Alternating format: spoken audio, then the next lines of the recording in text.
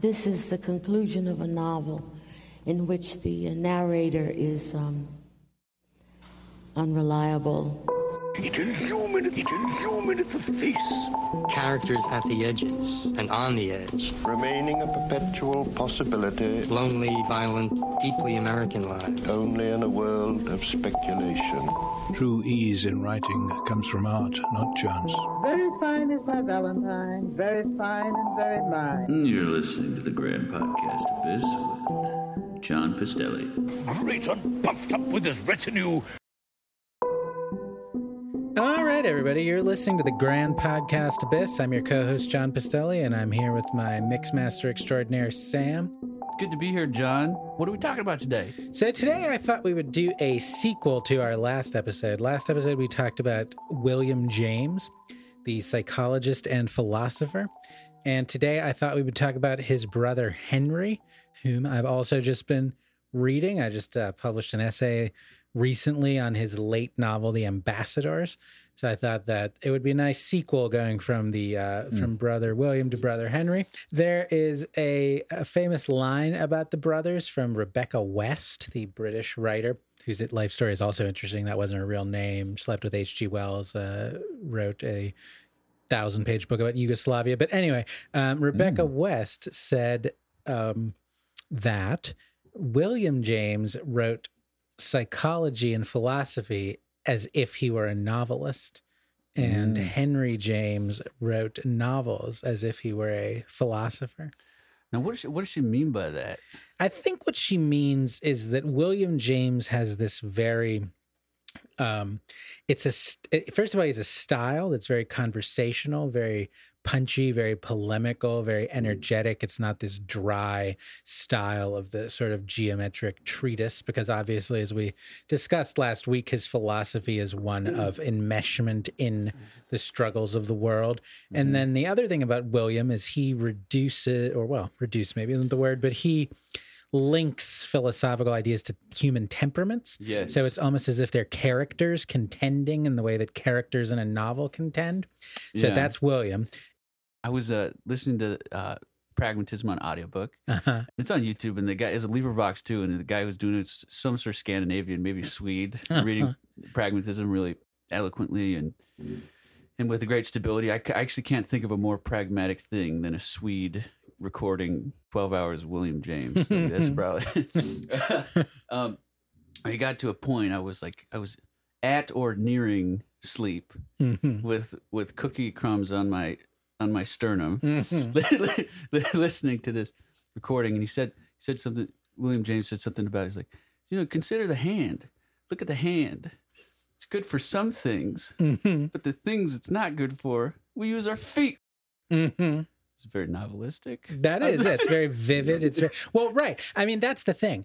He's a philosopher of the body, of the body in the world and how that affects the mind. Now, his brother is a novelist, but as a novelist, he's not that concerned about the body. His concerns are psychology as it interacts with society and social custom. And his books, and more as they go on, because there's these, as I'll explain in a minute, there's these phases of Henry James's career. There's very little body in Henry James. There's very little of the sensory. He doesn't give you a lot of physical description of the city, of sensations that the characters feel. For him, it was all about the mind encountering society, the minds of different people encountering each other as they negotiated their very complicated social and crypto-erotic relations. And then I think the other thing Rebecca West meant was that his style is not like William's style. It doesn't feel colloquial. It doesn't feel as energetic. It's very long sentences that draw very fine distinctions that create very vague impressions of the ambiguity of social relations. And which class of people, if you're going for all those colors, which class of people would you make your subject? He mainly writes about the upper class. About the aristocrats. Yeah, about aristocrats. Or, I mean, often he writes about his famous subject is the international theme, which is the clash between Europe and America. And often it's depicted as the clash between a European hereditary aristocracy, who have had their titles for 1,000 years, versus Americans who have entered this aristocracy by virtue of very recently acquired wealth, and maybe don't have the years upon years of cultural accoutrements that in Europe would be seen as naturally to go with that wealth, because there is no aristocracy in the technical sense of a titled nobility in the United States. To get after Henry James as novelist of the mind, novelist who writes philosophically, there's this moment in The Art of Fiction, his essay, where he gets after some of these things. He explains himself. And do you agree that, the best poets or the best novelists are themselves critics, and they almost create the taste that they then serve with their art? As a critic, they create those tastes. This is for the avant-garde artist, or the artist who doesn't have time to die and 70 years later his art is enjoyed. He needs to discipline his audience in his lifetime. Yes. To enjoy his work. Yes. There's something totally badass about that. Mm-hmm.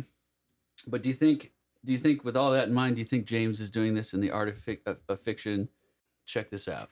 Experience is never limited, and it is never complete.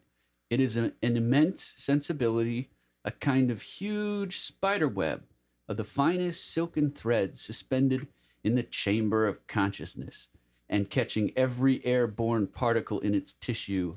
It is the very atmosphere of the mind, and when the mind is imaginative, much more when it happens to be that of a man of genius, it takes to itself the faintest hints of life. It converts the very pulses of the air into revelation. The only obligation to which in advance we may hold a novel without incurring the accusation of being arbitrary is that it be interesting. And that the good health of an art which undertakes so immediately to reproduce life must demand that it be perfectly free. Must demand that it be perfectly free.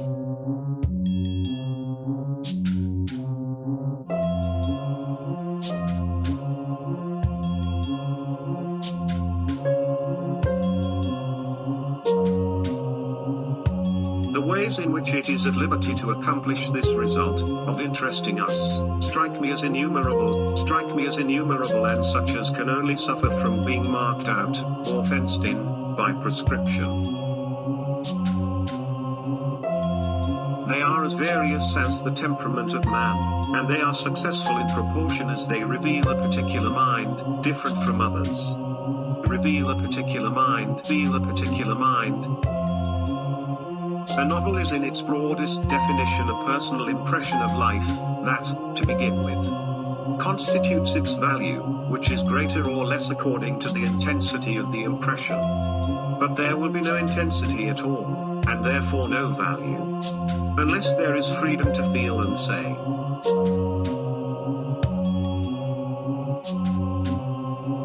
The tracing of the line to be followed, of a tone to be taken, of a form to be filled out, is a limitation of that freedom and a suppression of the very thing that we are most curious about.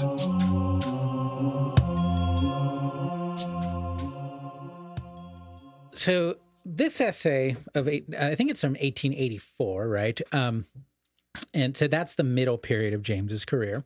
And he's responding to another essay by a novelist that we don't read anymore, named Walter Besant, who is, funnily, I actually just looked this up now. Walter Besant's brother was the husband of Annie Besant, who was a feminist, occultist, secularist, socialist, and one of the founders of Indian nationalism. Indian. She was British, not Indian at all, but she ends up going to India. So she has an interesting life. And some of our listeners, whether because they're occultists or feminists or whatever, will probably know who she is. But her brother is a forgotten novelist. But he apparently wrote an essay on the novel. And James's essay, The Art of Fiction, is a reply. And one of the things James is most concerned to do in The Art of Fiction is to knock down what he thinks of as invidious distinctions. between different genres of novel. So he refers to the novel of character versus the novel of situation, which would be, one would be a character study without much plot, and one would be like a heavily plotted novel. A similar distinction is between the romance and the novel. So the romance is basically an adventure story or has supernatural elements. So Hawthorne's novels with their supernatural elements are romances. He refers to Robert Louis Stevenson's adventure novels like Treasure Island. The Ingenious Hidalgo Don Quixote.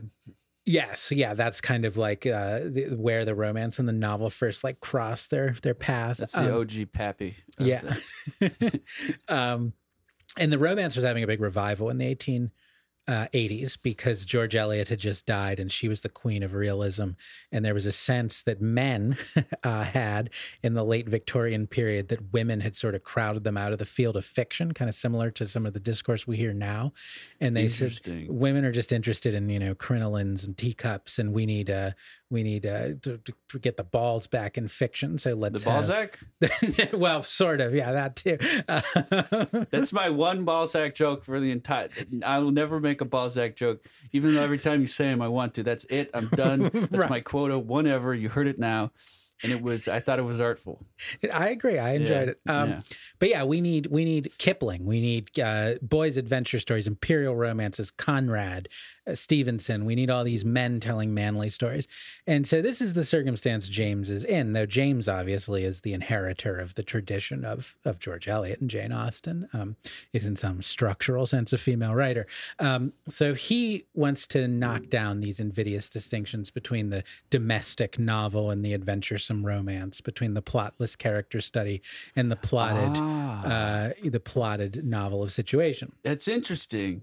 So you got these decades of all these great novels by women and men, these sentimental novels like George Eliot, Wuthering Heights, the Bronte sisters, Richardson, Jane Austen. Yeah, the domestic novel had an enormous hegemony in English literature going back to the 18th century. Super well written, tight rhetoric, tight character development, great tempos, nice moral result at the end of it. Yeah. Civilizing, you get to manners of the aristocrats. People want the money, get the money. Don't smash out of wedlock. Put a ring on it. Right. Yeah, there are novels about how to unite the money and the love and the nation. That's sentiment. Yeah. Effete, feminine. Effete, right? What's that word mean? There's no polite way to say what it means. I don't really know what it means. It means like if you call somebody a feet, it's like it's calling them a pussy or. Whoa! I told you there's no polite. Whoa! There's no polite. I'm going to start using that synonym because people don't understand it. No. The poets could make a lot of puns with a feet. Yes. Yeah. Sell some feet pics on your OnlyFans. Yeah. But James, I think, is nervous about these distinctions. He thinks that they are that they're interposing these categories onto fiction that don't really matter, because he says in the essay something like, there's only good novels and bad novels. If a novel is about an adventure and characters going on an adventure, if it's going to be lively and make you care about it, then the characters have to be well developed and it has to be well written. And a novel that's just a character study of somebody living a normal life, every element of that person's experience will form a plot. So there, these distinctions, he says, from the producer's point of view, from the writer's point of view, don't matter that much, because what you need to do is make the thing live. And so what he's getting at in the comparison of experience to a spider web is that you can't draw distinctions between different types of experience as if one were better suited to a novel or not. Ooh. Because experience takes in every single thing that happens. So he's trying to open the form. Yeah. And later in the essay, it's as if he knows that there's going to be this controversy about cultural appropriation, because he quotes Walter Besant, and Walter Besant is laying down some rules. Is that the guy's name, Walter? Yeah, Walter Besant. Is laying down some rules for the novelist. And he says... Laying down some rules. And he says, if you are a novelist of the lower middle class. You should not write about the aristocracy. And James says very dryly in the essay, he says something like, well, that remark was a bit chilling. And he says, actually, that's nonsense, because what you need to be a novelist is what he calls a sensibility on which nothing is lost. And what he means by that is that the tiniest scrap of observation or experience you have, if you are a great novelist, you shall be able to spin into, I use the web metaphor advisedly, a persuasive novel. And he gives an anecdote about a writer he calls a woman writer of genius that he knows. Unfortunately, I think this person has been forgotten. She's named in the footnotes to the edition I read, but an immense spider web, a kind of huge spider web, fine as silken thread suspended in the chamber of consciousness. So the woman of genius is the daughter of Henry, what the fuck is his name? Is the daughter of William Makepeace Thackeray, named Anne Thackeray. And he's referring to a forgotten novel she wrote about a French Protestant youth. And James says that this is a great novel. It's a fine novel. And how did she write it? How did she, this woman who's not French and not young, come to write a great novel about French Protestant youth? He said she was in France and she passed by a doorway and she looked in the doorway and she saw some French Protestant youths. She said, I'll just read it to you. She says, she ascended a staircase past an open door where in the household of a pasteur, some of the young Protestants were seated at a table round a finished meal. The glimpse made a picture. It lasted only a moment, but that moment was experience. She had got her direct personal impression, and she turned out her type. She knew what youth was and what Protestantism. She also had the advantage of having seen what it was to be French, so that she converted these ideas into a concrete image and produced a reality. Above all, however, she was blessed with the faculty which, when you give it an inch, takes an ell, and which for the artist is a much greater source of strength than any accident of residence or of place in the social scale. The power to guess the unseen from the seen, to trace the implication of things, to judge the whole piece by the pattern, the condition of feeling life in general so completely that you are well on your way to knowing any particular corner of it. This cluster of gifts may almost be said to constitute experience. Woo! So what he means is he quotes Mr. Besant saying something like, write what you know. Yeah. And he says, no, bullshit. What you need to do is have the strength of inner sensibility to take the littlest pieces of experience and turn them into the richness of fiction. Convert them into grander podcast of business. Grander, yeah. And there's some movement between the particular and the universal, which is a key skill that one learns through literature. That movement between the two, and which serves one very well in life. Yeah, that's generally said to be what a novel has to do, is that the characters can't just be weirdos. They have to somehow stand in for a type of person. A type of general or even universal experience. I think that if you're reading a novel about Protestants, about French Protestants, to just keep going with that example, the characters will be in some ways representative of French Protestants in general, that you're encountering a social type through these individuals. Now this, he calls it a sensibility, a capability, a mind that amalgamates and devours experience. To use Eliot, this is all description of the artistic vision or the strength of what a novelist can do. Mm-hmm. I think he ends his preface in The Ambassadors. The novel still remains the most elastic, independent, and profound of like the art forms. Yeah. There's this thing that, because of this thing we're describing, can be done Right. in it and should be done and should not be limited by forms, but should use forms to create new avenues of freedom of consciousness and Yeah. characterization. Yeah. Do you think because people don't, I'm going to talk about contemporary education, contemporary literature, but this capability is not heralded. It's not today. Like this machinery, inner innate sensibility.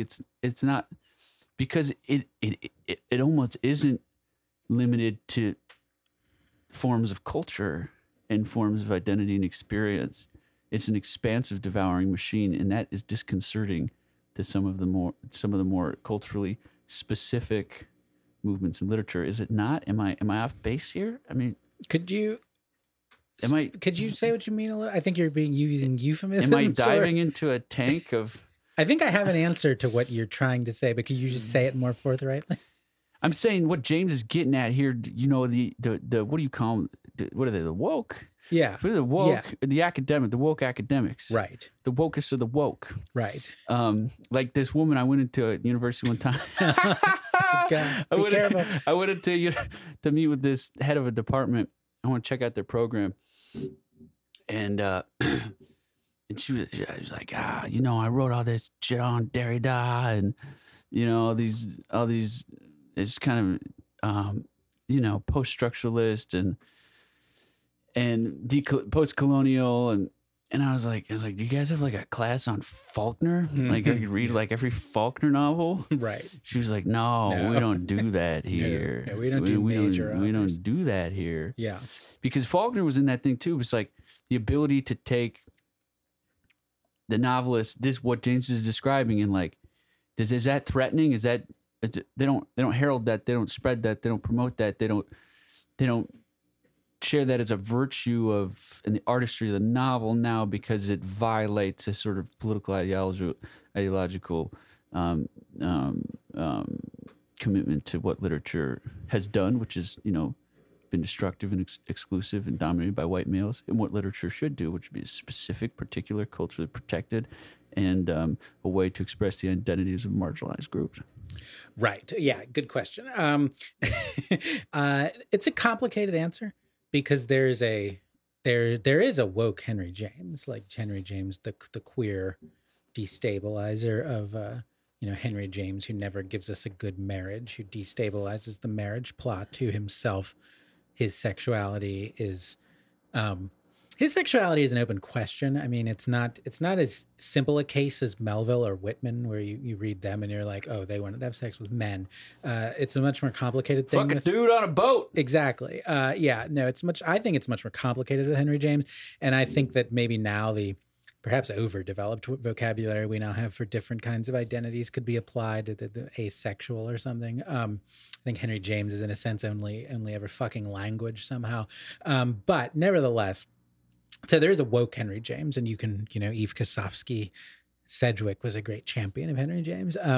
But I'm talking about artistry, though. Artistry, the threat of the artist, whether it comes from a white male identity or not, could come from Emily Bronte had this. You know what I mean? Yes. It doesn't matter, but this thing that is not conditioned by identity, that's what I believe. Yeah. Call me a but that's what I believe. What he's describing is not specific to particular identity. Mm-hmm. That ability, that machinery in and of itself threatens the particularity of contemporary literature. Yes. So they don't teach it as a value. Right. No, really, that's how you throw down. That's how you write monstrously badass novels. Right. No, you're right. And you see that. I mean, the funny thing is that the biggest symptom today of that is the autofiction, the everybody taking refuge in the I and the particular experience of the I, as if to say that you can't write about anything other than that I, and everything you do write about has to pass through that I, and it's supposed to be this kind of gesture of humility that you don't speak for anyone else, because I think that's the imputed danger to this style of novel, that you catch everything in your web, so you end up speaking for characters of different classes, different genders, different sexualities, different races, et cetera, and you do necessarily. And that's part of what the artistry is, to be able to take your little scraps of experience and generalize from them into a bigger picture. And so, yeah, this I novel, or the other thing is the refuge in fantasy, because there is an aside in the art of fiction where James says, well, he says, I just read 2 novels. One was Treasure Island by Robert Louis Stevenson, and one, which we all still read, and one was Chérie by Edmond de Goncourt, which we don't. Oh, wait. which we don't still read. Très excellent, mon ami. And James says Chérie sucked. It wasn't a very good book. And Treasure Island is an excellent book. C'est merde. And it's a merde. Zut alors. But he says, and he's being very magnanimous there. He's saying, look, I am not some snob. I'm not above reading a great novel about pirates, and a great novel can be about pirates. But he does say the problem here is that the reason I prefer realism to what Stevenson is doing is he says Chérie was about a child and Treasure Island is about pirates. And he says, I've been a child. I haven't been a pirate. And so I can judge a novel about a common human experience in ways that I can't judge a novel about an uncommon human experience. And I think what he's getting at there is that realism is the more honorable mode, because it confronts common experience and doesn't fly to a fantastic... Robert Louis Stevenson hadn't been a pirate either. There's this flight to fantasy, to science fiction, to dystopia, that I think we could also see as symptomatic of not wanting to confront the present and all the people who live in it. Okay. And it's that artistry that we draw back from. But if we draw back from it, what artistry is left? What artistry is left? It's the kind of the lyrical voice of the autofiction writer, who's really a kind of lyrical poet expressing the monologue of the I, which is artistry. But James, I think, probably thinks a weaker one, and so do I. Because the epic is better than the lyric, and the novel inherits the epic. You heard it here first. Well, and then the other thing there is to say about that, though, is this idea that James's idea of the vast spider web, which I think he gets from Middlemarch, by the way, by George Eliot, is... Or Dickinson. Mm-hmm. Or Dickinson. Emily Dickinson. Oh, yeah. She loved the spider. She did. But was he reading her? I don't know. Because she was eclipsed. Did Henry James read Emily Dickinson? Scholars write in. But the thing is that the idea that the mastery that you have to embrace the whole, to weave the whole spider web, or to comprehend the whole spider web, that is some kind of white male mastery, is belied by the fact that there are many great novels in that vein written by people who weren't white and or male. Whether we want to talk about Middlemarch, without which James wouldn't have written anything great, or James Baldwin writing Giovanni's Room, or Toni Morrison writing Paradise, or more recent novels, Valeria Luiselli, etc. And you can tell with this guy, and what this is a universal. This I hate to see this. I hate to see this put in a box and prohibited. Mm-hmm. But this guy just really wanted to write his ass off. Yeah, he wanted to create a taste in which an artist could like you said, he was making love with the language. Yeah, and he wanted to write his ass off, and he wanted to have forms that could do it. And to me, like he says in the art of fiction, catching the very note and trick the strange irregular rhythm of life. That is the attempt whose strenuous force keeps fiction upon her feet. Yeah, I just want to write, man. I just want to throw down. I want to create formal expectations of a genre that allows me to throw down. I want maximal total artistic possibility in this form. That is a value that, if we suppress that, then quite simply we're desiccating potentials for genius, regardless of your identity, your ascriptive identities, or the places you come from. Everyone should be empowered by this mode of absolutely throwing down with the English language. That's, to me, what he's about here. Yeah, I agree. And enabling guys like Joyce and Eliot and Ellison and all those guys to do just that. Yeah. And he says, it's interesting, he talks about art, and he uses the word art. And he says, and this will hark back to, I think, a conversation we had 2 episodes ago. He says, art in our Protestant communities, where so many things have got so strangely twisted about, is supposed in certain circles to have some vaguely injurious effect upon those who make it an important consideration, who let it weigh in the balance. It is assumed to be opposed in some mysterious manner to morality, to amusement, to instruction. And so he's saying that there's this form of Christianity that has this, prohibition on the graven image that's banned this idea of art as a vocation. And he says that later in the essay, he says, not in so many words, but he says the morality of art is how well it represents life. And if you have a fine sensibility and a capacious sensibility, and you've produced a true picture of the rhythm of life, then that's moral art. And it's kind of up to the reader what to do with it, but it's not preaching a sermon or being didactic, telling a story that has some fable-like moral ending.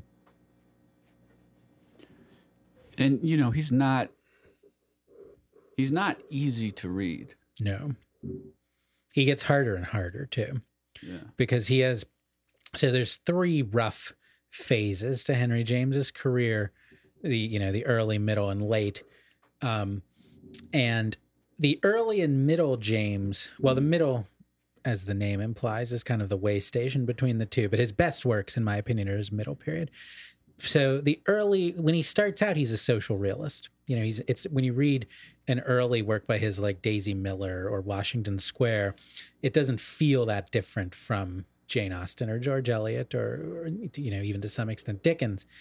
And he gets more and more psychological, and the external world sort of fades away more and more. And then and that produces his great middle period masterpieces, The Portrait of a Lady and The Bostonians, that are works almost perfectly poised between realism and modernism in their ability to canvas a social world, but their love of psychology and use of rich metaphoric language. Mm-hmm. Then in the 1890s, what happens is he decides he wants to become a playwright. And he writes a play that basically gets hooted off the stage. Hooted. And booed, jeered, derided, laughed off the stage. And he goes back to novel writing. But there's a couple things happen here. One is that he kept this idea that the way to incorporate art into fiction was to make it more like drama. Because drama has certain rules that fiction doesn't. Mm-hmm. And he was famously kind of disturbed by novels. I think it was of Tolstoy that he said this, because he read War and Peace, or some of War and Peace, I think was the story. And he said, this is a loose, baggy monster. A loose, baggy monster. Yeah. There's no discipline here. It's all over the place. There's no artistry. And I think he felt that way. And in his great essay on Balzac, no? Okay, I paused for you to make a joke. I said that's my one. I pressed the button. There will be no further attempts. Okay, I just thought I'd give you the opportunity. We practice discipline here. Okay. This is a show about discipline. So he says in his great essay on Balzac, he says, Balzac, his novels are maps that become so detailed and large that they sort of are the territory they describe. There's no difference between the map and the territory. Mm-hmm. And I think he wanted something more shapely, more formed than that. Not loose and baggy. Not loose and baggy. So he didn't like Tolstoy. He's uncomfortable with Balzac. Turgenev was more his speed, or Flaubert, these more formalistic novelists. Mm-hmm. And So that's one thing, that he thought that novels had to have the rules of drama. And he said, dramatize. That's the origin of show, don't tell. You know, everything he comes up with will be codified as creative writing instruction in the MFA programs. And so how are you going to do that? Well, he decides that the way to do that is you need to do away with the omniscient narrator. That sort of George Eliot, Charles Dickens, Henry Fielding, that narrator who knows everything, who talks to you, says, gentle reader, we move our scene now to London. Right. And then hops from mind to mind. Right, you know, yes. He said this and she thought that, and then he thought that, and then he said that. James says, no, let's do away with that, because that's how you get a baggy monster. You have this high-flying narrator. And he says, let's keep the third-person narrator. He didn't like first person. He said the problem with the first person is the first person narrator is doing a rhetorical performance. Yeah. And that's kind of alienating. Yeah. And we don't know what they're thinking because they're trying to put us off with this rhetorical performance. Okay. So he says, you know, I'm not saying do a first person narrator, but do a third person narrator that at any given moment in the novel is clearly only inhabiting one point of view. Ooh. And so in The Ambassadors, he carries that through the whole novel. It's narrated in the third person, but we only ever see from the point of view of the main character, Lambert Strother. And in his other novels, he's a little bit looser, but he'll do things like we only see from the point of view of one character in one chapter at a time. Now, this is beginning to border on very important literary technique, right? Yeah. Which would be the coveted indirect. Precisely. The indirect. The free indirect discourse. The free yeah. indirect discourse. Right. So that for the FID. The FID. Yeah. I mean, you got to know about this. Yes, for our listeners, if you don't know. So free indirect discourse is this. So this is money. It is, yeah. This is a key technique in fiction. So let's back all the way up. So there's direct discourse, and direct discourse in a novel would be this. Yeah. It's like you tell your roommate, like, hey, don't eat my pizza in the fridge. That's like direct. Well, no, it's more, well, that's true. But it would also be he thought, quote, I hope he doesn't eat my pizza. Okay. So if it's in quotation marks, it's direct discourse. Okay. Indirect discourse would be, he told him not to eat the pizza, or he hoped he wouldn't eat the pizza. It's where the narrator straightforwardly informs you what's been said or thought without giving it verbatim in quotation marks. So direct discourse, he thought, direct discourse, I hope he doesn't eat my pizza. Indirect discourse, he hoped he wouldn't eat his pizza. Free indirect discourse is when you have a third person narrator whose voice blends with the inner voice of the character in ways that aren't marked by quotation marks. That's what makes it free. Okay. So here it is. He looked at his roommate. He noticed his roommate's eyes going on to his pizza. Eyes. He had pizza eyes. Was he going to eat the fucking pizza? Oh. So there's no quotation marks. That seems to belong to the narrator's discourse. But where did it come from if not the character? And usually it's marked by things like swear words or colloquial language or markers of time and place. Or like possession of qualities or objects that character has. Yes. Like, was he gonna eat the fucking pizza and play with the boomerang? Right. Yeah. Exactly. And we know that guy is the only one in that house who cares about the boomerang. Yeah, exactly. So it's a way of routing third person narration in the first person. And eventually this will become stream of consciousness in Joyce and Woolf, where the inner life of the character briefly takes over the third person perspective for pages at a time. Free and direct discourse is total money, man. Yeah. That is like, could you think of an analogy in any other field of like a development or an innovation that affected a field the way that FID affected novel writing? Is there like a comparable I would. I wonder if this goes too far, but I was going to say the invention of perspective in painting in the Renaissance. Wow, spoken like a true modernist. Yeah, I mean it's a powerful device, and it's very unusual to see narrators in the third person not follow these Henry Jamesian rules. There are some, and like a good example is your beloved Thomas Pynchon, but the ones who do it are considered experimentalist, postmodernist. Like they have these epithets attached to them, like they're writing something unusual. The secret is that most of the great postmodernists are actually modernists. Yeah, yeah, and they're drawing on long traditions of their own that go before Henry James. Like they sound like Fielding or Dickens or something.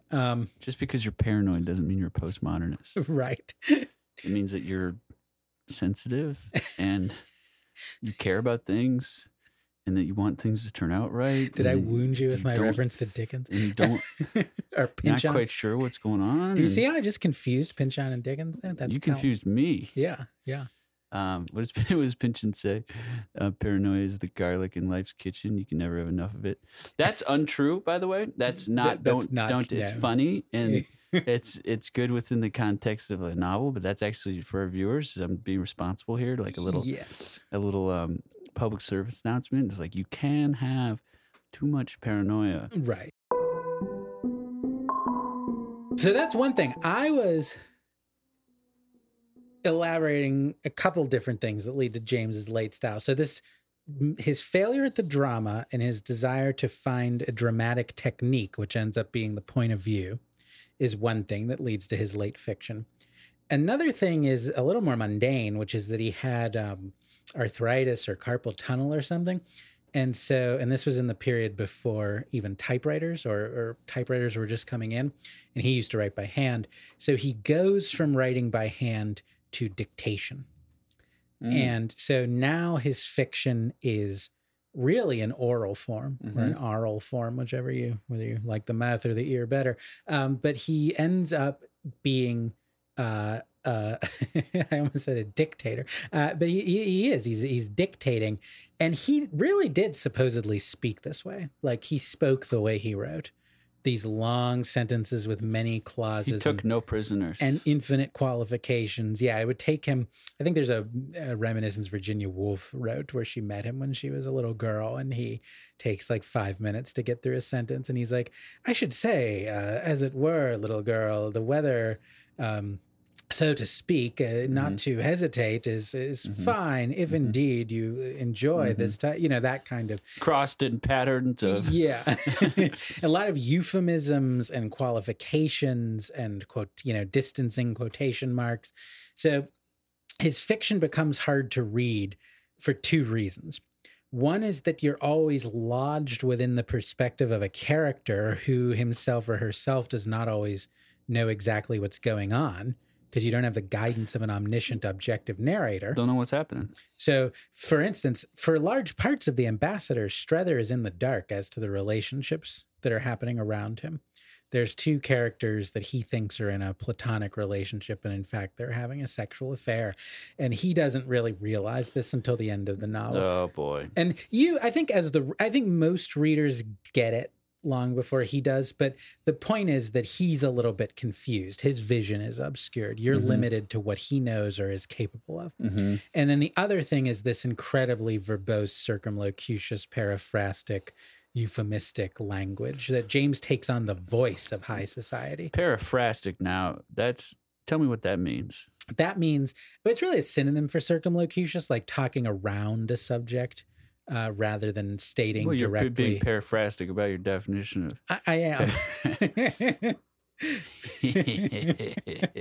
So that is why The Ambassadors by Henry James is a difficult novel to read. Well, do you have a passage? This has been lovely discussion, but do you have a passage in The Ambassadors that maybe exemplifies some of the things we've been talking about, some of the ideas of the the chamber of consciousness, the catching of the grains of details and by the novelist that gives an example of how Henry James uses circumlocution, the expanse of his sentences, so maybe an aristocratic setting, or do you have something? There is, if you look at the old, the Ambassadors used to be published in a Norton Critical Edition. I don't think it is anymore, but I was looking at the old one in the library the other day, and there's an essay on it. It's 20 pages long, and it's by Ian Watt, the great historian of the novel. And he wrote an essay called The First Paragraph of the Ambassadors. That's 20 pages long. That's sweet. And so I actually really do think that the first paragraph is as good an example right on of what we're talking about as any. What other discipline do you get just something as badass as that? I mean, you don't get it anywhere else. I don't think so. You get a literary critic who's a huge proponent of literary criticism, and you write an essay called The First Paragraph of the Ambassador. I mean, you can't get it anywhere else. No, this is a sensibility thing. This is this is what we can do, what this form and discipline allows us to do. I mean, this dialogue between the critic and the novel, it's just a moment to sort of appreciate the exchange of sensibility. Yeah. So I think let me tell an anecdote and then I'll read the first paragraph. Okay. So here's my anecdote. I was supposed to read The Ambassadors in 2006 or 2007. So, and I didn't read it then. So I had signed up for a class called The Discourse of the Novel in the Comparative Literature Department in my first year of graduate school. And the professor had put a number of very long novels that are almost too hard to read in a semester on the syllabus. Very complicated. He put Middlemarch by George Eliot, which I did read. He put Tristram Shandy by Lawrence Stern. Oh, the great Tristram Shandy. Yeah, the great postmodern novel of the 18th century. I read that too. Just one long dick joke is in fact what it is. Yes. Have you read Tristram Shandy, Tim? No, but it's been on my mother's bookshelf since I was first conscious, and I've seen that book for my whole life. It's funny. It's a funny Tristram Shandy, complicated book. Yeah. We're gonna have to do a Tristram Shandy. Yeah, I haven't read it in 15 years. It'll be like Proustian for me. It'll be like, instead of a cookie, I get fucking Tristram Shandy. So there was Middlemarch, Tristram Shandy, To the Lighthouse, and there was Compilate. So there are a couple foreign language books. I think America by Kafka, something by Clarice Lispector, Beckett. And there was a woman in the class, and what we used to call a non-traditional student, which used to, is this language still in use? Non-traditional student? Well, they're usually the most traditionalist students. Right, that's true. But what that means is an older person who's gone back to college. Yeah. And there was a woman, I would say in about her 60s, so about 20 years older than the professor and about 40 years older than us. I got a couple stories about my run-ins with non-traditional students, by the way. Okay. Yeah. You'll save them for later. Yeah. Okay. Because I, unlike my ungracious contemporaries, choose to learn from the elders. Yes. No, I do too. They can be great. Please. Especially, I mean, I am an elder now, but so this lady said to the professor, and this seems so quaint to me now because, there was like 2 women on the syllabus, no Black people on the syllabus, no writers from outside Europe on the syllabus. And she had a complaint about what was excluded from the syllabus. She said, how can you have a course called Discourse of the Novel and not have Henry James? And so he graciously acquiesced and shoehorned a Henry James novel in among Middlemarch, Tristram Shandy, Kafka, etc. And he chose The Ambassadors. I don't know why he chose The Ambassadors, but he said to us, and this guy was in his mid-40s at the time, he said, I was supposed to read this novel in grad school, and I could not make heads or tails of it. I didn't know what was going on. I never finished it. So I'm going to put it on the syllabus to make myself read it. And then the next week he comes in and he says, I stayed up all last night to finish it. I was completely swept away by this book. I never read anything like this. It's so amazing. And I, at the time, was in grad school in my mid-20s, probably the same age he was when he was in grad school. And I start reading The Ambassadors for my Discourse of the Novel class. And I said, I don't understand a word of this. I can't make heads or tails of this. I'm not going to read it. So I didn't finish the book. I think I wrote my seminar paper on Middlemarch, which is also a long and complicated book, but more readily accessible to people of all ages. And now I'm closer to the age the professor was. And I just read this and I did, in fact, understand it a lot better. And it's definitely a novel that I think is for adults, not in the sense of sex and violence, which there is no violence and all the sex is between the lines, but that it requires a certain amount of experience. You hear that, 20-year-olds? Don't read The Ambassadors. Don't read The Ambassadors. Read Portrait of a Lady or The Bostonians. And you know what's cool about that? Because I didn't read The Ambassadors this week. And you shouldn't. Oh. You read The Bostonians, though, right? Oh, yeah. And the you loved it. Well, The Bostonians, you'll stay tuned to The Bostonians. Yeah. That is in our quest to mend the scars of gender relations. Yes. Which weigh and burden us now in our contemporary moment. Perhaps we can turn to The Bostonians. Yes. In the near term to explain our American situation. Oh, absolutely. The Bostonians, first of all, it's great if you're 20 years old. I read it when I was in my early 20s and loved it. And it's so timely. It's a book about... So timely. Imagine a novel about... Let me see if I can get the names right. Imagine a novel in which Tucker Carlson and Rachel Maddow are quarreling over the allegiances and romantic affections of Tomi Lahren, Candace Owens. I don't know. The point is, it's about a Southern aristocratic conservative man. You gotta, so the bell, like, right, the object of adoration, competition, Tomi Lahren, or who's that? We got to throw in who's that New York Times tech? Oh, Taylor Lorenz. Yeah, Taylor Lorenz. That's perfect. That's it. That's it. Yeah. Tucker Carlson and Rachel Maddow fighting over Taylor Lorenz. Yeah, and you it's sort of and you don't know whether it's like political or sexual. Yeah, and like, it's both. It's both. Yeah.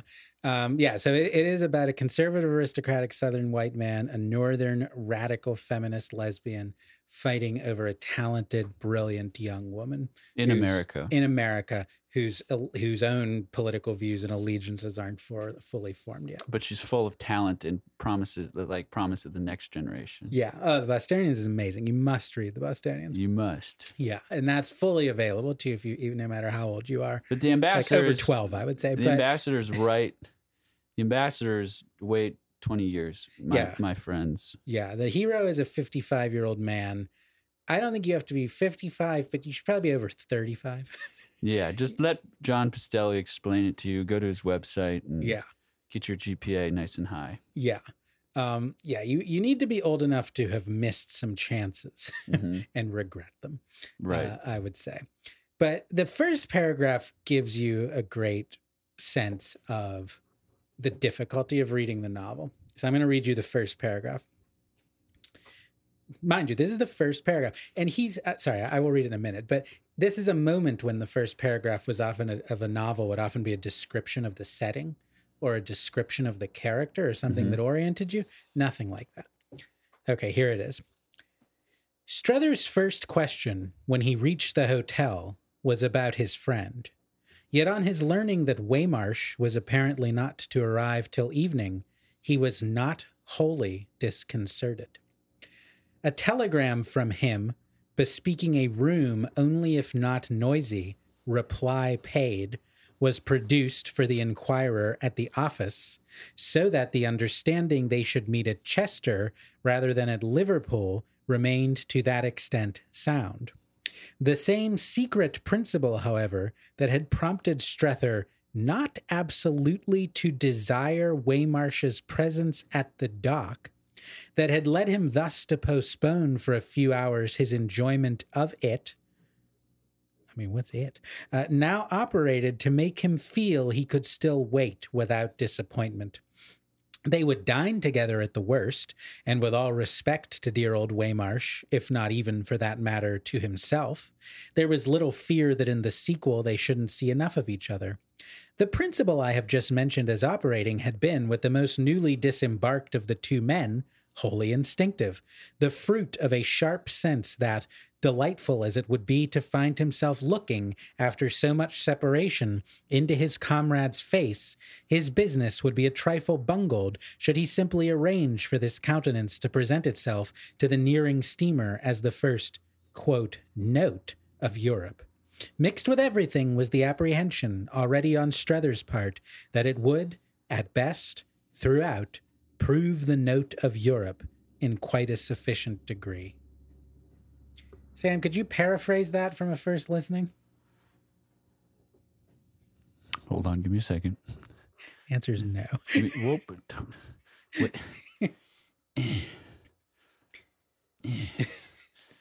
I would say that this dude right here, this dude is ready to get naked. Well, right. I mean, that's the thing about Henry James is it's so vague, but also so pregnant with some unspoken meaning that Freudians and queer theorists love his work because it seems like there's some sexually unspoken secret. Yeah. So, I mean, the paraphrasable content is this guy is arriving in England and he's going to go on to Europe and he's going to travel with this other guy named Waymarsh. But for some secret reason, he's happy not to see him. And that does strike what James calls the note of the novel, because should I tell our listeners what the novel's about? Go ahead. So the novel is about an American man named Lambert Strether from Woollet, Massachusetts. He's 55 years old. He's a widower. His wife and son have both died. And he runs a literary journal that has for its patron a widow who is the owner of this really profitable company that manufactures some small, humble item of domestic use that is never named in the novel. Because, I mean, the characters joke about it. They ask Strether in Europe, well, what do they make? And he's like, well, I'm not going to say. And they're like, is it unmentionable? And he's like, well, it's not quite unmentionable, but, best we don't talk about. The dildo. Yeah. I mean, critics have speculated chamber pot. So chamber pot. I wish those are still in fashion. Do you? Yeah. One under your bed. Yeah. So, or underwear. Something that somehow would be vulgar to mention. Dildo is funny. But anyway. You give one of those to Olive Chancellor in the Bostonian. Right. Oh, boy. So anyway, Strether wants to marry this woman, Mrs. Newsom, who runs this company, and he will then be party to her fortune. But she basically imposes a condition on their marriage, which is that her son, Chad, has gone to Europe. He's a Chad. He is a Chad. I mean, it's very memeified. He's gone to Europe, and he was supposed to stay in Europe a few months, just to the way that cultured Americans will go to Europe and see the paintings and go in to look at the church architecture and whatnot. He stayed for 3 years, and he doesn't seem to be coming back. Mm-hmm. And Mrs. Newsom thinks, oh, well, is he taken up with a courtesan? Like, is he a harlequin? Is he gaming and whoring, and et cetera? So and remember, this is a time when it takes letters a long time to cross the Atlantic. We're or maybe there's telegraphs, I don't know, but we're not text messaging or something. He's not Instagramming what he's doing. So she sends Strether to Europe to bring Chad back because he needs to take over the company because she's not getting any younger, and he's going to be the one to take over the company. Right. And Strether gets there and essentially discovers that in his what he calls his his impressions, his like aesthetic perceptions of what he sees. And he says in his impression, Chad has been improved by his time there. He's become a man. He's become a suave, confident, good-looking 20-something-year-old guy. And what is his situation? Well, he's taken up with this 38-year-old woman, French countess named Madame de Vianney. Okay. And Madame de Vianney has a husband that she can't divorce because I'm not even sure divorce is legal in the Catholic countries at this period. John Milton. Yeah, there you go. And we're so literary that instead of Henry VIII, we said John Milton. But she can't get divorced from her husband, even though she says he's a brute. And she has a 20-year-old daughter that's of marriageable age. And she's 38, Chad's like late 20s. And they have a relationship. Okay. And Strether takes the relationship to be platonic. Like a simple she's improving him by sharing with him the culture of Europe as this aristocratic French woman. Oh, but I mean, you're describing a fantasy of mine. Go ahead. Yeah, no, I get it. And he then himself stays in Europe. Okay. And doesn't come back and sort of puts off the Mrs. Newsom with these letters. So she eventually sends her daughter to bring Strether and Chad back. I mean, it's kind of a funny novel in a way. Yes. The situation becomes more and more absurd.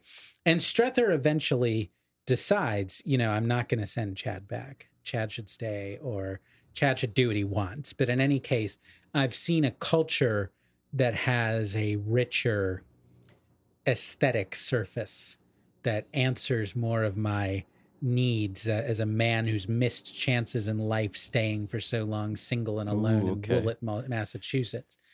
And so he says, I'm going to tell Chad not to go back. He actually owes something to Madame de Villeneuve for improving him. He can't abandon her.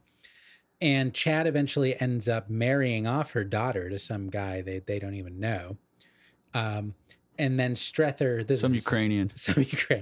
And then Strether, this is a spoiler, but Strether's out in the country one day and he sees them, Chad and Madame de Villeneuve, and it dawns on him, they're fucking.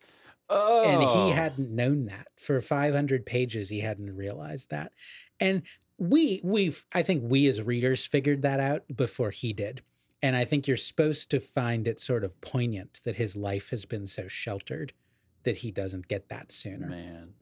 And there's another relationship he has with a woman that he takes up with named Mariah Gostry. And it seems like they might have something going on. But what ends up happening in the novel is he says at the end, really, I can't marry someone else, but my relationship with Mrs. Newsom's ruined. But in any case, I have my impressions. I've had a real experience here. Right. And that's what matters. And the most famous line of the novel is when he's in a garden speaking to a minor character and he's thinking about all the chances he's missed in life that Chad is having with Madame de Villeneuve. Mm-hmm. And he says to the minor character, live all you can. It's a mistake not to. It doesn't so much matter what you do in particular so long as you have your life. If you haven't had that, what have you had? But for him, living doesn't mean having sex with an aristocratic woman. It means being so open to experience that you get to treasure all these impressions that become this novel. Ooh. And that he becomes the ideal vehicle for. Yeah, it's profound and beautiful. Well, thanks for summarizing that. Now I don't ever have to read it. You don't have to read it. God. No, it's worth reading. Just wait till you're 40. So. Yeah, just wait. Yeah. You have plenty of early period Henry James, right? Yeah. Plenty of that. We're long-term practitioners. We create multi-year plans. Yeah. For a small fee of $9.99 a month. We also sell supplements. $5.99 a month. Nootropics. There will be NFTs. Yeah. Literary enhancements. Designed for the chamber of your consciousness. Books are a supplement. But it's interesting in the 90s. In the 90s, there was a bunch of remakes of film adaptations of James novels. Yeah. They tended to put in the sex that was not described in the books. Yeah. And, it's interesting because James is sort of internationalist. And in the 90s, there was kind of an end of history thing that you lived through. Globalization, all that stuff. Is James compatible with... Is he or is he not? Is that a strange question? Is he compatible with history? I think there's a reason there were all those Henry James movies in the 90s, perhaps most famously Jane Campion's Portrait of a Lady with Nicole Kidman, which I love. And then the Wings of the Dove with Helena Bonham Carter, where she gets completely naked at the end of the film in ways that don't mimic anything that happens in the novel, that we enjoyed it as high schoolers in the 90s. But yeah, I think that what's compatible to James's worldview and the end of history is he almost always, there are some exceptions like the Bostonians or the Princess Casamassima, But there's very few references to capital P politics, big social struggles in his work. Everything in his work takes place in the private life and is about the private relations between individuals. And there's not a great sense of the sweep of history, the clash of ideologies. And when he does have to write about that in something like The Princess Casamassima, which is about anarchist terrorists in London. And writes indirectly in the Bostonians. Yeah. And the Bostonians is good because it is indirect, but he takes you right into like an anarchist cell in The Princess Casamassima, and it's not that persuasive. You can tell he's never been in an anarchist cell. So there's that end of history sense that the clash of ideologies is over. In fact, in The Ambassadors, when Strother is in Madame de Vionnet's apartment in Paris, he thinks, I could just hear the faint echo of the guns of the First Empire. You know, I could just perceive the Napoleonic War, but that's a pale echo. And now the only war is between him and Mrs. Newsom, you know? So that end of history sense that the big wars are over and everything is just the refinement of the private life Was compatible with the 90s. Yeah. The 90s is a Jamesian decade, I would say. Oh, that's far out, man. That's a far out insight right there. Seriously. Yeah. You can't get that shit anywhere else. No. Put it in the bank. Put it in the bank. The 90s is a Jamesian decade. You're not going to find that anywhere else. Grand Podcast Abyss. That's it. And for those who've listened thus far and who've made it this far in the episode, you've earned it. Put that shit in the bank. That's what you get. The first part of the episode is great, you know. But fair weather fans, they drop out. Second part of the episode, that's where you really deposit you really find the treasure. Anyway, so, so you wrote in the 90s. You were formulating your impressions to begin. You were written in the 2000s, but you're a product in the 90s in a lot of ways. Yeah, I was born in 82. And then you have a novel about the transition from the 90s to the new millennium, which you were conscious for. Yeah. It's set in the late 90s. Set in the late 90s. When I was in high school. So in a Pennsylvania town. Pittsburgh, not a Pennsylvania. In a small Pennsylvania town. I mean, it's a small city, but it's not a town. And just outside of Pittsburgh, though. The suburbs. That novel's not metropolitan, really. No, they only go to urban Pittsburgh a couple times. It's the suburbs. Yeah, driving along, you know, dark woods, going to the voodoo shop. Yeah, which I did. And so, what are your, it's called The Class of 2000. Mm-hmm. And tell me about what you're thinking about, because that James sort of, this discussion makes me think of that novel.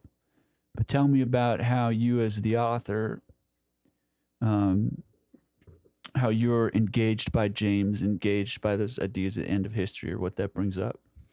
Yeah, so for me, I mean, the first relevant thing to say about James in relation to my novel, The Class of 2000, is that it violates his rule about point of view.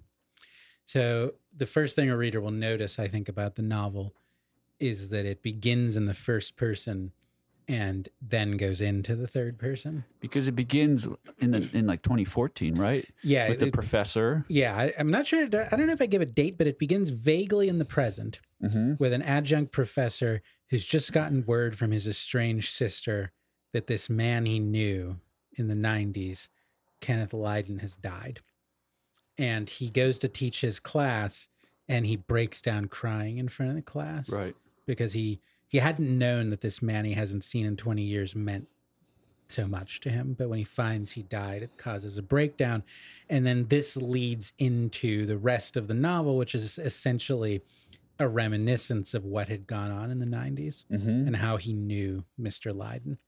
And I will save most of the plot for our listeners to discover when they buy The Class of 2000, which is available. Yeah, it's a great novel. Almost anywhere books are sold online. John has a way of like being 5 to 10 years ahead of sort of ideological developments and in rendering characters and making sort of interventions into those that, of quite honestly will save you a lot of trouble and delight you with the prose.